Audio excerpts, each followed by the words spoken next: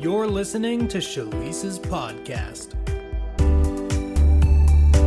So awesome. All right, you guys, well, let's pray and let's go. Awesome. All right. Well, Father, I thank you for this new podcast series. I thank you that you are a God that's all about the heart. Thank you, God, that you are a God of love, that your perfect love casts out fear, and that it is the core nature of who you are. Love is who you are. And Father, thank you that you've created a heart within us so that we could connect to your heart. In fact, you gave us a new heart. You put your spirit within us. You recreated us in Christ, first and foremost, so that we could experience your love, so that we could experience your presence, so that we could experience life, your life, Lord, in all of its abundance and all of its fullness. And so today, as we kick this off, Holy Spirit, we just say, take us where we need to go. Shine the light on what you want us to see. Enlighten the eyes of our understanding, Father, so that we can know the hope of our calling, what it means to be a new creation in Christ and live from the heart and understand our heart because we have a connection to your heart. And so, Holy Spirit, just take us where we need to go. I yield my faculties to you right now. I offer myself as a living sacrifice. Just think through my mind, speak through my mouth, teach us today how to live in the victory of Jesus and how to live in a place of wholeness, Lord, connected to our heart, where we are channeling your love and experiencing your love to the extent that you love. And so we just give you thanks, we give you praise for it, and we give you all the glory. In Jesus' name, amen. Well, awesome, you guys. I'm really excited about this new podcast and about this topic because I know in my own life, I've had kind of a lot of confusion around, what exactly is my heart? It says guard your heart above all things, right? For out of it flow the issues of life. It talks about David being a man after God's own heart. And I know, we probably, like, if you're like me, like you think you have an idea of what the heart is. But, I've also heard so many different teachings about the heart, right? I've heard, teachings out there that say that the heart of man is like the subconscious of man, that meaning it's like a part of our mind, right? I've heard, obviously Jesus talked about being a healer of the brokenhearted. So, there's a concept about that makes you think, well, I don't know if that's the subconscious mind, because if I have a broken heart, that means that someone has, hurt me and caused pain into this part of me that loves, right? And so I don't know that love necessarily comes out of our subconscious mind, and then I've heard teachings, about the mind being the will and the emotions and the intellect and the imagination, because people have taught about the spirit, soul, and body. And so if we're talking about the spirit, soul, and body, well, where's the heart in that? Is it in our soul? Is it in our body? Is it in our mind? Like, what is this? And then there's just so many things that the scripture talks about the heart. So I wanted to just kick off this first episode in this podcast with just an understanding of the heart from a scriptural perspective. And so I've taken some time. I've done some study around this because, as you guys know, I love the topic of our inner world, right? I love the topic of mind renewal. I love, I just taught on the God of desire and talking about the desires of our heart, right? So I just love, I recognize that real prosperity comes from the inside out, right? 3 John 2 says, beloved, I pray that you would prosper and be in good health, even as your soul prospers, right? My whole entire real, focus and ministry and our company Rethink is founded on Romans 12:2, right? Don't be conformed to the pattern of this world, but be transformed or be transfigured by the renewing of your mind. And so, I've been studying the mind and studying neuroscience and studying how do we actually renew our minds? If that's the key to being transfigured, meaning is that if that's the key to releasing the life of God through us, like Jesus on the Mount of Transfiguration, where, all of a sudden his flesh kind of melted away and he was standing there in all of his glory. This is a topic that is near and dear to my heart. And I just also think that it's really confusing depending on who you listen to. I mean, I've heard, people talk about the 5 gates and, there's just so much teaching out there that, we don't even know what sometimes I just think we don't even know what we're talking about. And that's just at least my experience. And so I wanted to try to bring some clarity to this concept. And as always, I wanted to bring a scriptural perspective, but I also wanted to talk about, the developments in modern science and the understanding of how the mind, body, spirit connection and how we are, designed to function in wholeness, meaning where all of these components of our lives are meant to exist and function in harmony with one another, and that we really can't dissect ourselves into a soul and into a body and into a mind and into our hearts, because it's an integrated whole. I mean, so I want to start today by just kicking off kind of what scripture is really referring to when it talks about our heart. Because you have to realize that scripture is being written from a very ancient, pre-modern science perspective.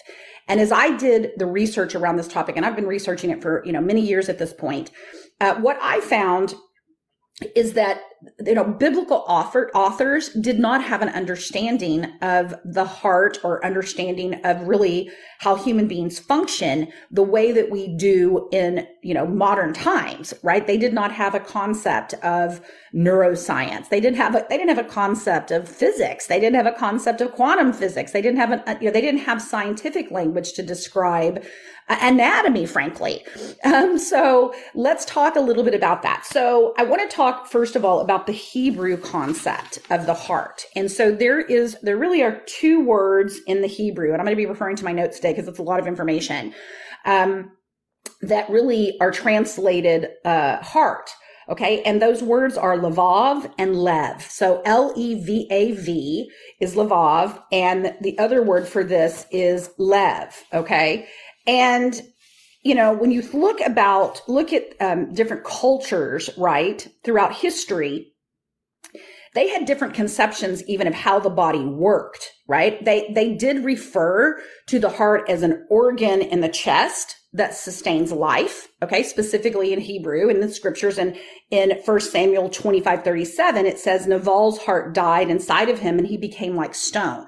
So there was an understanding that there was an organ in our bodies that was the heart that was connected to being alive, right? So there was that understanding, but there was also a lot of ways in scripture and in the Hebrew culture that people talked about the heart in ways that really kind of don't make sense to modern readers. And the reason for this is that ancient Hebrew did not have a concept of the brain. Okay. Now I know this may come as news to everybody, but there was no word that described the brain. Okay. They actually imagined that all intellectual activity took place in the heart. Okay. So I want to kind of just stop and let that sink in for a moment, because what this means is that the ancient authors of the Bible really combined the heart and the brain into one thing. And when you understand that, you can start to understand why scriptures and Proverbs and other places kind of blend these concepts of a heart and a brain together. So for example, they believed and they thought that your heart is where you understand things and you make connections, right? This is why in Proverbs it talks about wisdom dwelling in the heart. Okay. The heart was also the place that they described that you discerned between truth and error. So the heart is where you thought of, where you were thinking from, and it's how you made sense of the world. So that would, in other words, that is where your perception came from, right? So you perceived things through your heart from an ancient biblical author perspective. It also was the place where you felt all of your emotions. So that's why you would have pain in your heart. And the phrase broken heart actually comes from ancient Israel and Hebrew. It's where you experienced fear. So fear was coming from your heart. It talks about in the Old Testament that, our hearts can melt. They can be depressed. They can be, distressed, right? It also talks about how your heart is where you feel and you experience joy and happiness, right? That's why they talk about a happy heart, or a good heart is to have a heart of joy. So in ancient Hebrew culture and in ancient Hebrew language, the heart was the generator of physical life for sure, but it was also the center of your intellectual and emotional life. So all of these things were combined into one concept. Okay. It's also the places, the heart was the place that you made decisions, where you made choices and that were motivated by your desires, right? So for example, David had a desire. It was in his heart to build a temple for God. So he had a desire to build a temple. He had an idea that came from his heart. Okay. It was described as where your affections were centered, right? Again, we talked about desires of the heart. Okay. And if you really wanted something, okay, Nathan said to David in 2 Samuel 7:3, that whatever is in your heart, go and do it. Meaning, if you had a desire, if you really wanted something, then it was in your heart to do it. And so the heart is the center from a Hebrew perspective of human existence. Okay. It's the very center, and it encompasses emotional life, intellectual life, and physical life. So this was, the organ, the very center of our existence from an ancient Hebrew biblical perspective. Okay. Now, I'll also say this, right? So in the Old and New Testament, something that sometimes people don't realize is that the words spirit and soul, the words that are translated spirit and soul, are many times used interchangeably. Okay. And the idea that, we are tripart beings really comes from one scripture. And let me just give you the scripture reference because I don't have that written down. But let me just pull it up really quick. So it's from, I think it's 1 Thessalonians. Talks about being sanctified and spirit, soul. I'm just right here. Let me just look it up. So it's in 1 Thessalonians 5:23. And in the NIV, it says, may God himself, the God of peace, sanctify you through and through. It says, may your whole spirit, soul, and body be kept blameless at the coming of our Lord Jesus Christ. So this scripture in 1 Thessalonians 5:23 has been the basis, really, of so much teaching that has come out of really charismatic circles and possibly evangelical circles, but I'm more familiar with the evangelical teachers, where they really hone in on the concept that we are tripart, spirit, soul, and being. And when we focus on spirit, soul, and being in this tripart teaching, we don't really ever talk about the heart, right? We just talk about the spirit, which, if you listen to these teachings, it's usually that our spirit is holy, our spirit is perfect, that's where the regenerated man is. It's in our spirit, that we've got this soul, which means that that's our mind, will, emotions, intellect, and imagination. They kind of compartmentalize, those 5 things into our soul. And then of course we have our body. And the problem with that, number one, it's one scripture. Okay. There isn't a plethora of scriptures in the Bible that talk about spirit, soul, and body as clearly as it's been taught. Okay. Many times the same word that is translated spirit is also translated soul. So there's like this, which is it? Is it the spirit or is it the soul? And the other problem with that is that, I talked about Gnosticism in our last series when I talked about the God of desire. And what Gnosticism does is it separates kind of secular and spiritual life, right? And so it has this, that the natural part of the world is evil, okay? And that the spiritual part of the world is holy and good, right? So it vilified the natural realm. It vilified the physical body.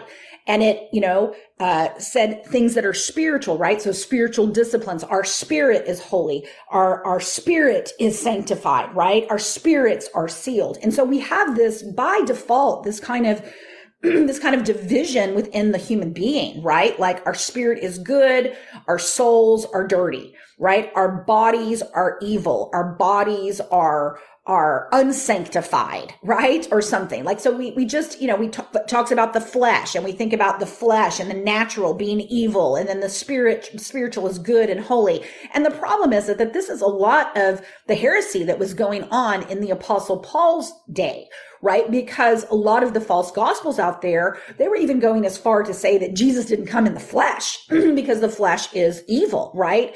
So there was a heresy. And they called it the Antichrist message. And so if you ever really want to study Gnosticism at all, maybe go back and listen to my other podcast, but Gnosticism was a philosophy that came from Greek culture that really, influenced a lot of people in the day that the New Testament was written. And it's still, absolutely, has infiltrated the church in our day, right? That's why we think certain things are spiritual and certain things are natural. Like, going to church and reading our Bibles and praying is the spiritual activity, but going on a walk or playing with our kids or doing non-spiritual things. And so we have this value system based upon, these things are valuable and these things are temporal, right? I mean, people go so far in this to live, like a prayer and fasted lifestyle because they're avoiding the evil in the world. They're avoiding the natural realm,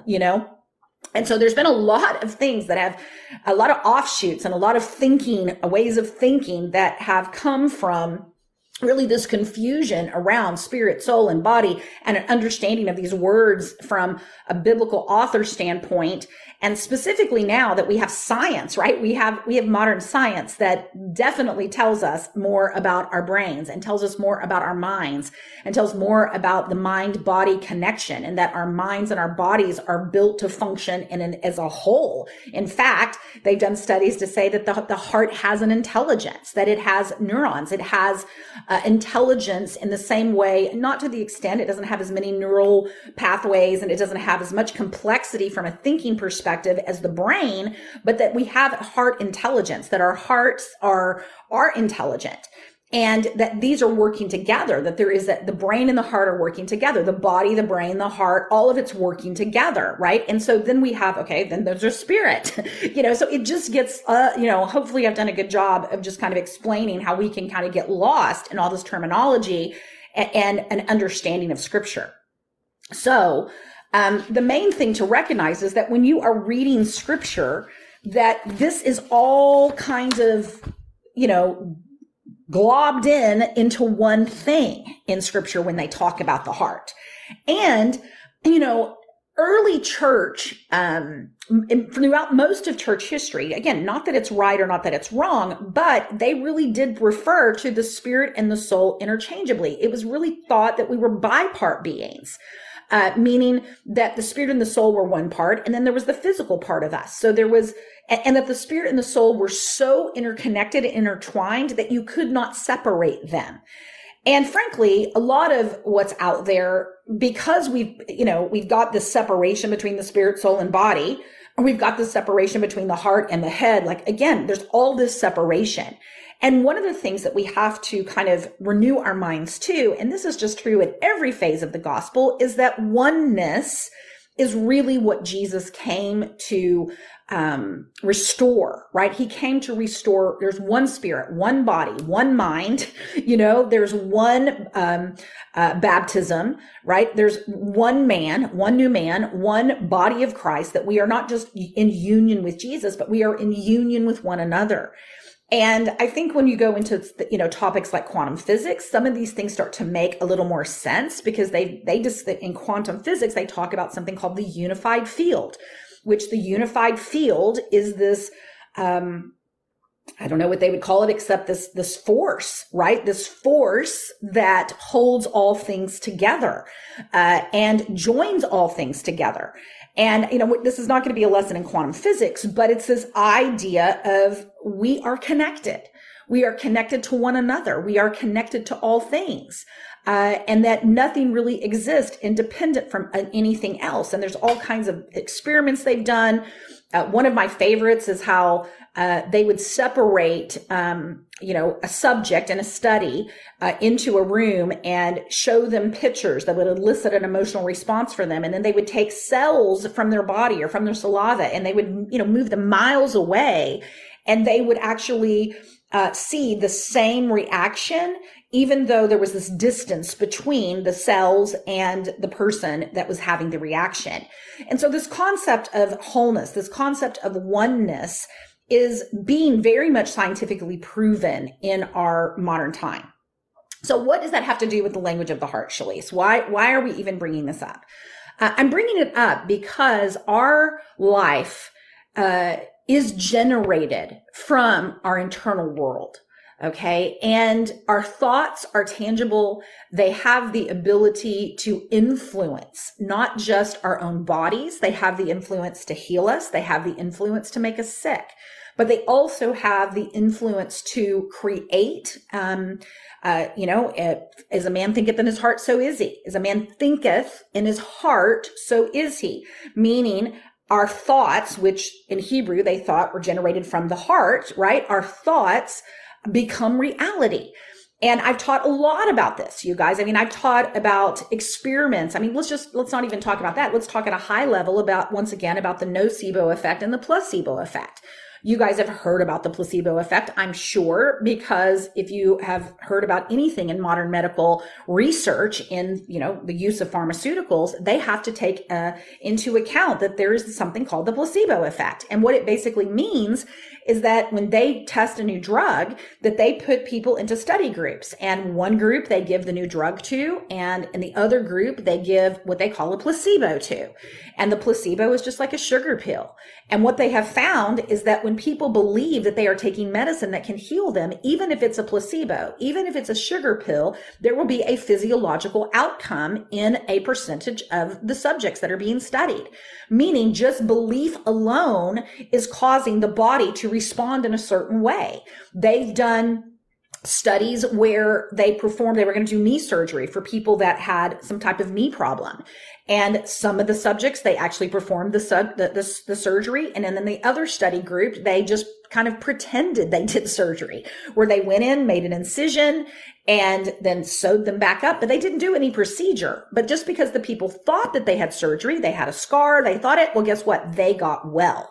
And so this placebo effect is just this idea that really scientifically backs up that as a man thinketh in his heart, so is he, right? That our thoughts create a physiological response in our body, and that what we believe affects an outcome, right? There's been studies about our imaginations and the ability to, this is something they do in Olympic athletes, right? This is something that they've done with studies. And I've talked about this one before, where they took two study groups and they put one group into, they were going to work out. So they were going to go work out at the gym for 8 weeks and do some type of exercise. I think it's 8 weeks. But then they took the other group and they said, you're just going to imagine working out for 8 weeks. So they just imagined going to the gym, doing the same exercises as the people that were actually going to the gym. And at the end of the study, there was the exact same muscle mass as in the group that just imagined working out as in the group that actually worked out. So what do these studies show? Well, number one, they show that the principles that were being taught in the Bible, right? That as a man thinketh in his heart, so is he, are absolutely valid. Jesus said over and over again, daughter, go in peace. Your faith has made you whole. He would say things like,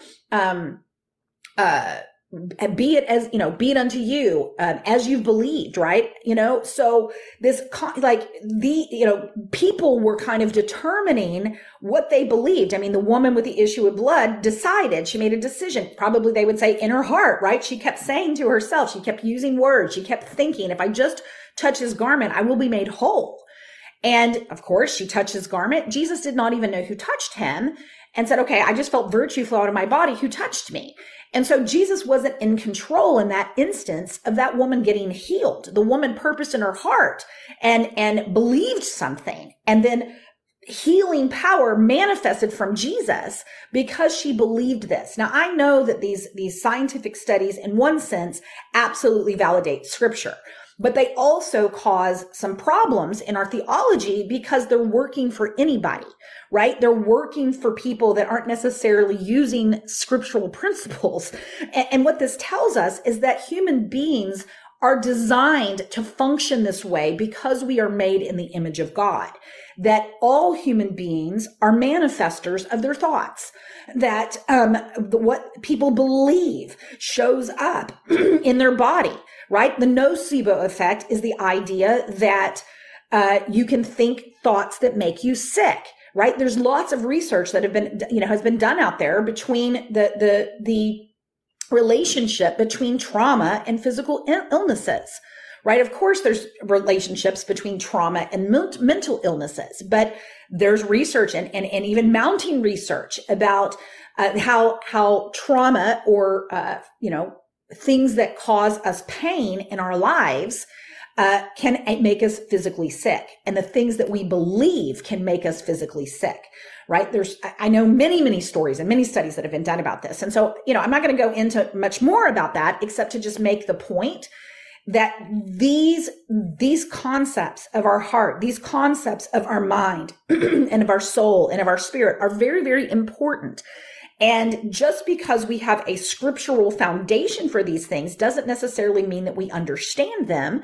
But I do want to say that what the scriptures teach, maybe not in the exact same language that we understand today, that these things are true. These things are true. And maybe Hebrew writers and Greek writers didn't necessarily understand the science behind things, but they did understand that faith was tangible. They did understand that, when Jesus said, "Be it unto you according to your faith," that what we believe is very, very important. Okay. And this is really the foundation, mostly of the work that I do, right? Because if we're going to encounter God and we're going to live the life purpose that he has for us, then we need to think right?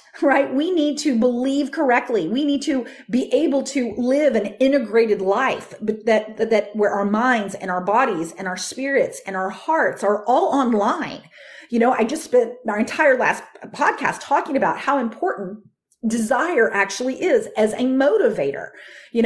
Our motivations are matter, right? I mean, most people haven't really broken down, for example, what actually motivates human behavior. What is causing the human behavior? If we're to be motivated by God, if we're to be motivated by the Spirit, to be compelled by love, to be moved by love, well, then what hinders that? What hinders us? What's driving us besides the Holy Spirit? And where are those drives coming from?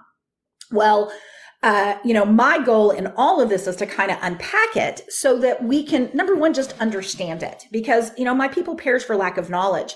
When we don't understand these things, first of all, we have a lot of, I just want to call them what they are, religious ideas. And frankly, I want to call them superstitious ideas about the things that we experience. Okay, one in particular. Okay, let me just use one example. We have spiritualized something, where we have demonized something that frankly does not need to be demonized. And it's, in charismatic circles, we're going to talk about it like a spirit of strife. Okay. And we think about this as kind of like this spirit that comes into the room and causes conflict in churches, cause conflict in our marriages, cause conflicts in our homes and in our, in our children and those things. And we'll say, this person is carrying a spirit of strife. And what they don't understand is usually people that are operating in that understanding of strife, for example. And I mean, I've read whole books on this, right? Is because they also don't have an understanding of what triggers are. And, for my listeners, I want you guys to understand what a trigger is and what is a trigger, Shalisa, and how is that operating? Well, what a trigger is, and give me a moment to unpack this. Okay, what a trigger is let me back up for a moment, because let's talk about how our beliefs are formed. Okay, our beliefs, what we believe in our subconscious mind, what the Bible would say, what we believe in our heart. Okay, a man believes in his heart, confession is made unto salvation. So believe what we believe, right? The Bible talks about what we believe in our heart. But truthfully, beliefs are not stored necessarily just in our heart. Okay, they're stored in neural nets in our brain. Okay. Our beliefs are stored in literal hardware called neural nets that are neurons firing when we experience certain things that are stored in our brain. But they're also interconnected to our entire body, because now the scientists have found that we have cellular memory. So truthfully, let me say it a different way. Our beliefs are stored in our memories. Okay. Our beliefs are stored and recalled through our memories. And we create neural nets through a lot of different ways, right? We create neural nets through the process of learning. There's something called neuroplasticity, that whenever we learn something new, we're creating new neural networks. We're creating new neural nets, new beliefs, new ways of being, new skills in our actual brain. I mean, when we learn to drive a car, right? It's through repetition that this neural net is created. The Bible would talk about that as a stronghold. Okay. A stronghold where? Usually in our heart. Sometimes we talk about them being in our minds, but it just means that there's a program, there's a belief, there's something that is now operating within us that is driving our behavior, that is driving our perception, that is driving our skills, something that we're able to do. And so these neural nets, these strongholds, these beliefs are, number one, right? They're programmed into us like through repetition. But these beliefs are also installed into us or imprinted into us through the experiences that we go through in life. And if you look at, for example, phobias, right? I'm a fear of water, a fear of flying, a fear of spiders, agoraphobia, a fear of going outside. Let's just look at it like in a very intense way for a moment. Well, those are always tied to an experience. And an experience installed a fear. In other words, a belief about water, a belief about going outside, a belief about, flying. And it is now a stronghold. It's controlling that person because of that belief. But you guys, we have strongholds, neural nets, beliefs about everything. We have beliefs about money. We have beliefs about marriage. We have beliefs about sicknesses and diseases. In healing ministry, this shows up because most people believe like healing certain things is easier than others, right? So we believe healing a headache is easier than, getting someone out of a wheelchair or something. Meaning these things show up in our lives every single day, and they're programmed into us. They're imprinted into us, not just in our minds, but also our beliefs are global. Like we can't dissect ourselves and find this belief. No, it's a part of who we are, It's why as a man thinketh in his heart, so is he. It's a part of our being. It's a part of who we are. And so these beliefs, come through our life experiences. And I talk a lot about it. It's not necessarily what happens to us that really causes us to suffer or causes problems in our lives. It's what we make it mean.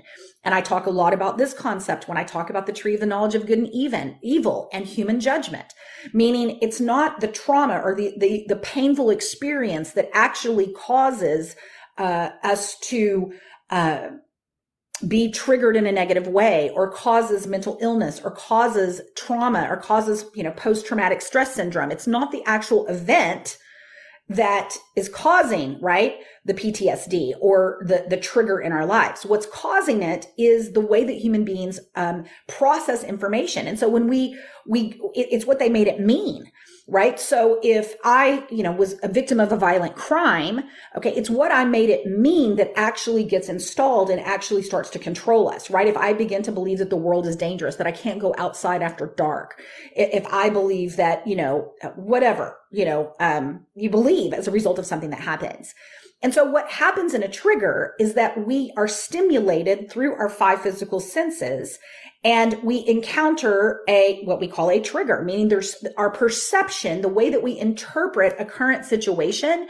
What it does is it fires those neural nets. It fires those strongholds, and we get a reaction, right? We get an emotional response. And many times we have words come out of our mouth, or we leave somewhere or something, because all of a sudden we're being driven by this programming, by the things that we have believed over the course of our lives. And so now let me bring it back to, okay, how is this involved in strife? Okay, because what happens is that people are triggering each other all the time.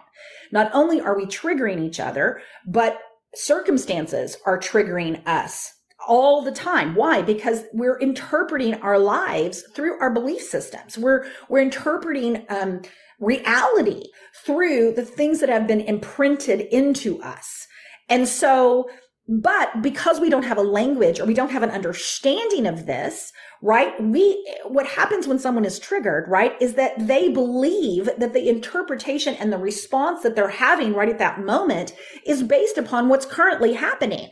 In other words, my husband and I are fighting right now because I gave him directions in the car, and he's just telling me, you know what, just let me drive. Like, you're trying to control me. And he's like upset with me because of something I did. But the truth is, there is something inside of him. There is an unresolved wound. There's an unresolved negative meaning that is being elicited through this current circumstance. And so strife is not a demon that comes into our house to destroy our marriages and our families. Brokenness is what destroys our marriage and our families, right? It is these unresolved meanings and beliefs that are driving our behavior. And when people say, oh, I can feel the strife in this room, absolutely you can feel the strife in the room. It's because emotions are electromagnetic. Okay, they are measurable. Our thought activity and our brain activity is measurable. And so the emotion of anger has a frequency that is measurable. And it is, if you are sensitive, you can feel it in the room. We can feel people's emotional states because they are electromagnetic and they have different frequencies. And the more sensitive you become, frankly, the more healed you become, you become more sensitive to this. This is why people say, hey, I'm an empath. I can feel emotions in the room. So we have a lot of spiritual language around things that science is just now beginning to explain. And this is the way that it just is. Okay. And so in the past, you guys, when spiritual people did not have an understanding of something, they explained it in terms of spiritual concepts. I mean, for years, at the time that the Bible was written, people believed the earth was flat, right? The earth is round, but it is actually flat. And so this is really to kind of demystify what our life experience is really happening. Because here's the thing, as long as we're blaming the devil for things that are caused by our programming, we are not going to resolve anything. We're not going to heal anything, because there's a source outside of ourselves that becomes responsible for our thinking. Okay, that becomes responsible for our actions, something that we can blame outside of our own inner map and our own inner world, right? And so understanding the language of the heart is not just about the heart, right? It's about understanding the way that God designed the human race to function. And it's about us coming into a place of wholeness. Why? So that we can love. We can love ourselves the way that God does. We can love others the way that God does. And we can take personal responsibility for our own wholeness. Now, I'm not saying we are responsible for healing our past or healing our beliefs. That's where the Holy Spirit comes in. He absolutely leads and guides us into the truth. And he shows us the future. He gives us a new vision. Okay, guys, sorry, I'm not sure what happened. It looks like I got disconnected. And I'm not really sure where I got disconnected. So I'm just going to just do my best to hop on back here and wrap it up. Just to wrap things up. I mean, what I was basically saying is that over the course of this series, we're just going to continue to unpack these concepts so that we can have a better understanding of how to interpret scriptures that talk about the heart, and from a modern perspective of what we understand about the brain, about the heart, about the mind-body connection, about quantum physics. And just why do I want to do this? Because, you guys, it empowers us. It empowers us. We don't want to be people that operate out of superstition. We don't want to be people that operate out of ignorance. We don't want to be people that are blaming spiritual things when these are just human things. Okay. And what I want to do is I want to help you detox from religion. It's a big part of what I'm called to do. And why do I want to do that? Because I want to reach the world. I want us to have healthy families. I want us to be able to rightly divide scripture. I want us to be able to live in the truth. And I want us to be able to take responsibility for our own personal wholeness. And again, it's not, when I say responsibility, I'm not talking about us doing this independent from the Holy Spirit. I'm just saying I want us to take extreme ownership over our lives. I don't want us blaming other people for our personal emotional reactions. I don't want us blaming the devil and without understanding what is driving people to act the way that they do. Maybe it's not the devil at all. Maybe it's trauma.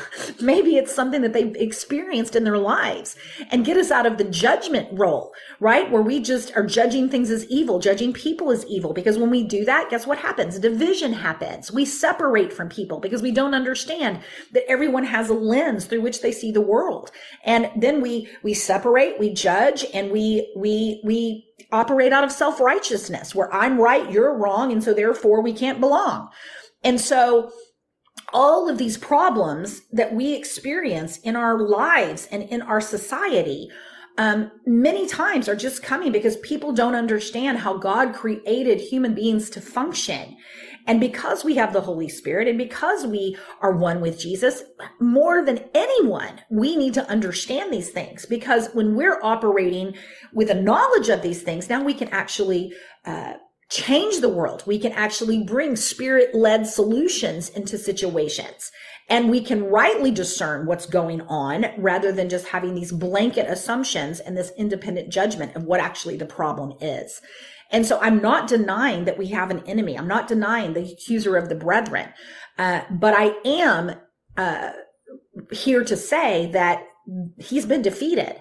And if he's if the accusation is the power that he has, if deception is the power that he has, then we need to know the truth about how we renew our minds. We need to know the truth about how we think and how we operate in the Spirit, and how we yield, and how God uses us in the context of how he's designed us.